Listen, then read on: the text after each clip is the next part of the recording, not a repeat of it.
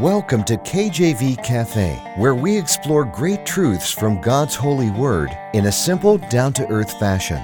Romans 10:17 shows us where faith comes from. So then faith cometh by hearing, and hearing by the word of God. Let's grow our faith together in the cafe today. Our program is hosted by Pastor Clark Covington and brought to you by Heartland Ministries. Grab your Bible and a hot cup of coffee or tea and join us now as we explore God's holy word. Amen. Glory to God. Welcome to KJV Cafe, where we discover biblical truth in our lives. That means more than just a saying. Amen. It means that we truly are looking to the Bible for how to live. And how to live means how to get closer to God. I believe those go hand in hand. So let's get closer to God. Let's learn how God would have us to live today as we continue our study on godly zeal, having zeal for the Lord. And this is the third message in a series on having godly zeal. The question I have for you is, do you have zeal for the Lord? And what underlays that is the idea that to have zeal for God, you have to be close to Him, right? You can't have zeal for God and be far off from God. Another way to look at it is you can't serve God and not really know Him, right? The engine that moves you to serve God is the Holy Spirit, and the Holy Spirit is enriched by a closeness with God and a walk with God. And without that, we can't do anything right. So do you have zeal for God? If not, if you don't, let's grow close to Him. And if you do, amen, keep on trucking.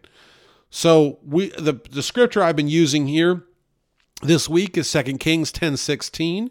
And he said, "Come with me and see my zeal for the Lord." So they made him ride in his chariot.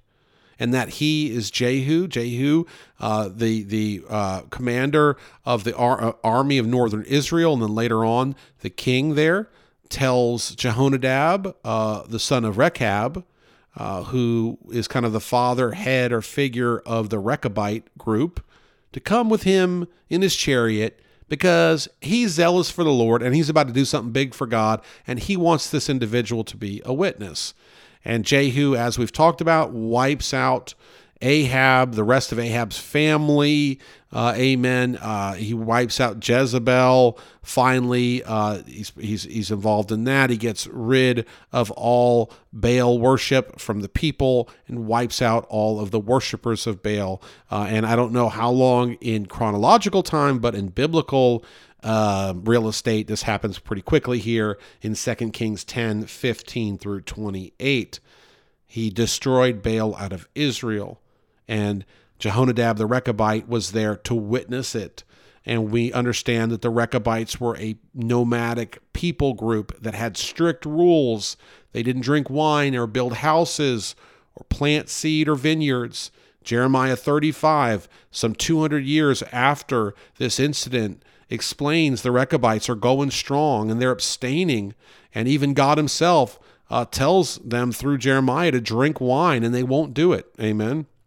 And they say, no, we're not going to do it because we're going to be faithful to our belief. Amen. They were zealous people. And so we see zeal in word in 2 Kings 10.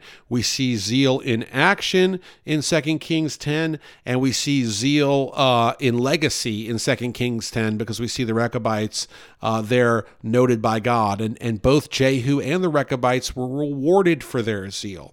And so we have this clear example of being zealous for the Lord. I mean, in the text verse, it literally says, "Come on, I want you to see how my zeal for the Lord." Okay, it's not cryptic, it's not coded. We have this clear example of having zeal for God, and now we are trying to understand how can we follow that. You know, what are the ways that God would have us be zealous today? And the example I've given in the first several episodes has been, we should look within to see, okay, what idols do we have? I mean, I don't think God's calling us to wipe out a people. Please don't ever take me to say that.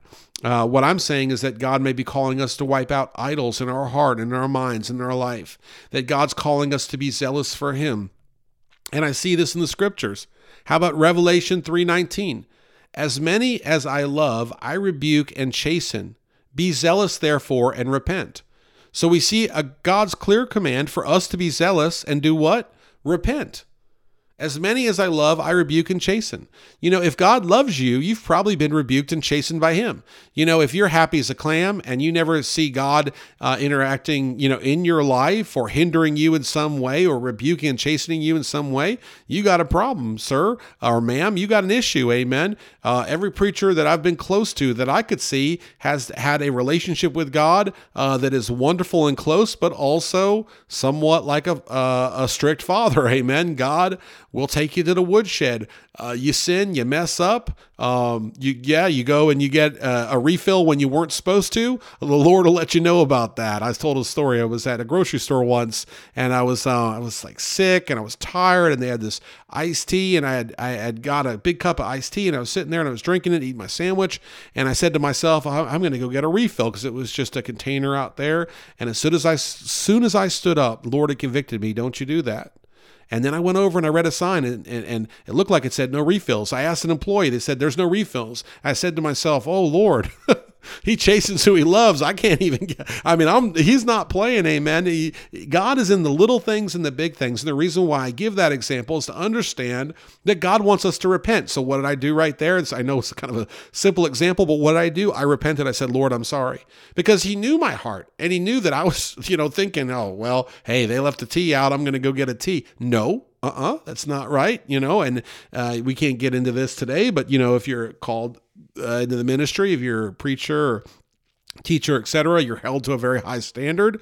But really, all of us, we need to repent. Revelation 3:19, as many as I love, I rebuke and chasten. Be zealous, therefore, and repent. So one way that God tells us to have zeal in our lives is to repent. And if we're zealous for him, we'll have the humility to go to God and repent. And this, I think people want to line up repentance with just like someone that committed a crime and they're going to go repent to God.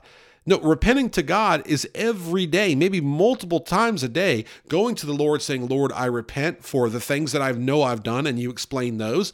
And Lord, if there's things that I don't know that I've done, sins that I've committed that I'm not aware of, please, Lord, point them out. Help me to understand them. I repent for them so I will not do them again. Because I believe that God will be very specific in your heart and your mind, as the example I gave. Don't get a refill when they say no refills. Amen. What an embarrassing example, but oh well.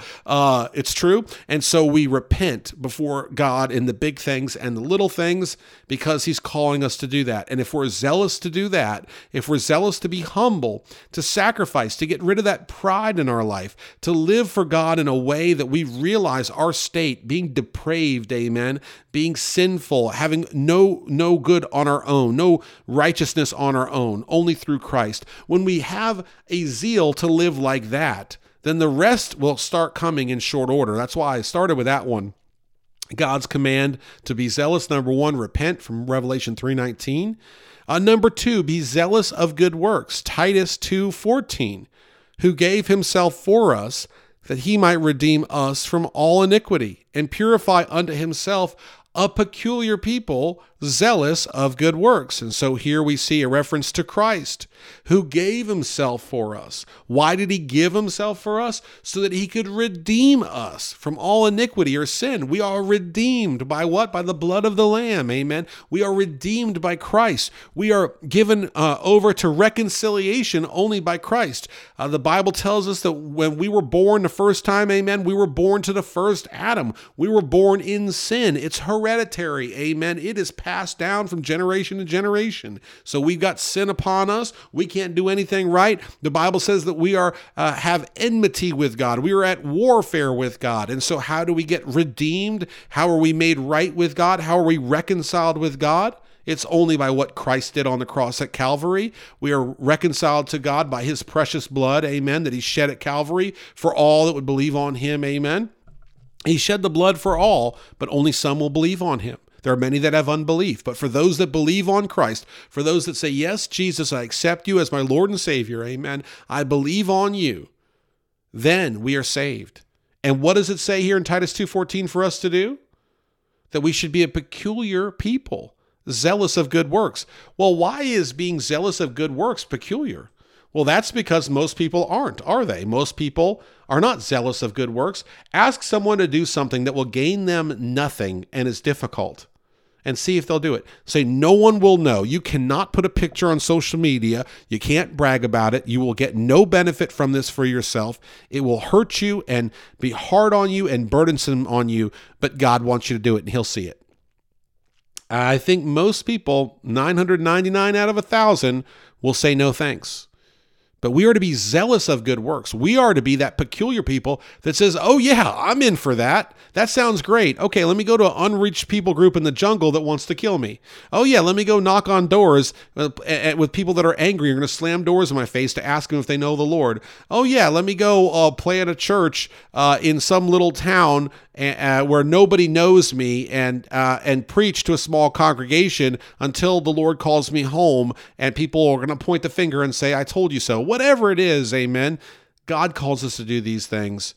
We should do them. We should be zealous to good works when we have no benefit of our own and God calls us to do those things. That shows, number one, that we believe in God, and two, a Christ-like sacrificial love that shows what Christ did for us. We can never emulate what Christ did for us fully and wholly, but when we live to love others and we live zealous to good works and we live with no worry about our name being lifted up or any personal gain, when we do that, right, we are then understanding what Christ did for us, amen, on this earth.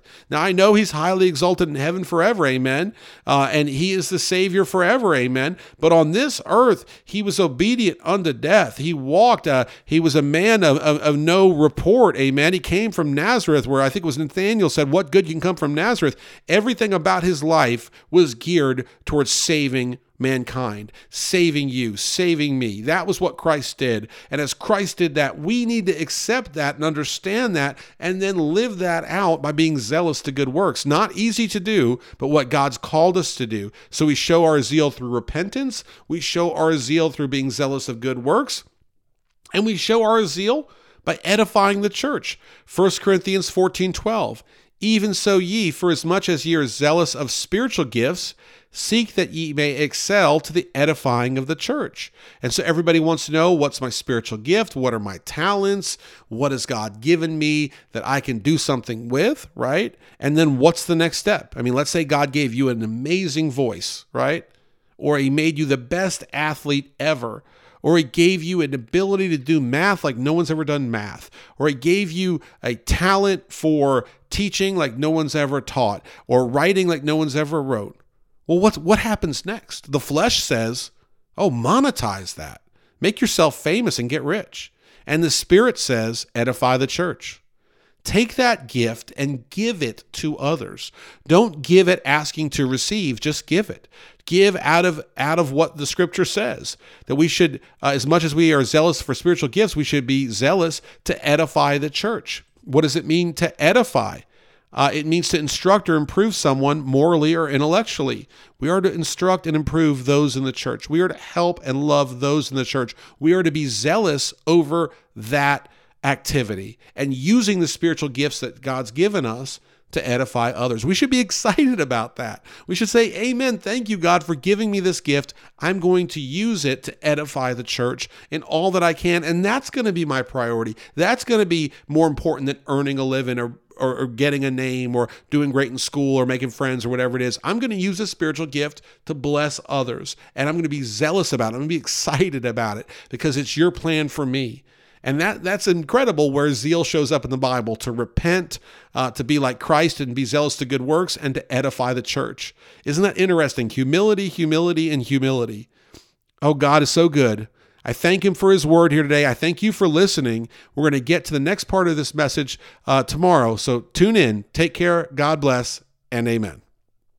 Thanks for listening to this episode of KJV Cafe. Have a question for Pastor Clark? Email him directly at clark@enduringpromise.org or visit kjvcafe.com and click the envelope button on the homepage. Our program is hosted by Pastor Clark Covington and brought to you by Heartland Ministries. We'll close today with Psalm 119, verses 166 through 168. Lord, I have hoped for thy salvation and done thy commandments. commandments. My soul hath kept thy testimonies, and I love them exceedingly. I have kept thy precepts and thy testimonies, for all my ways are before thee.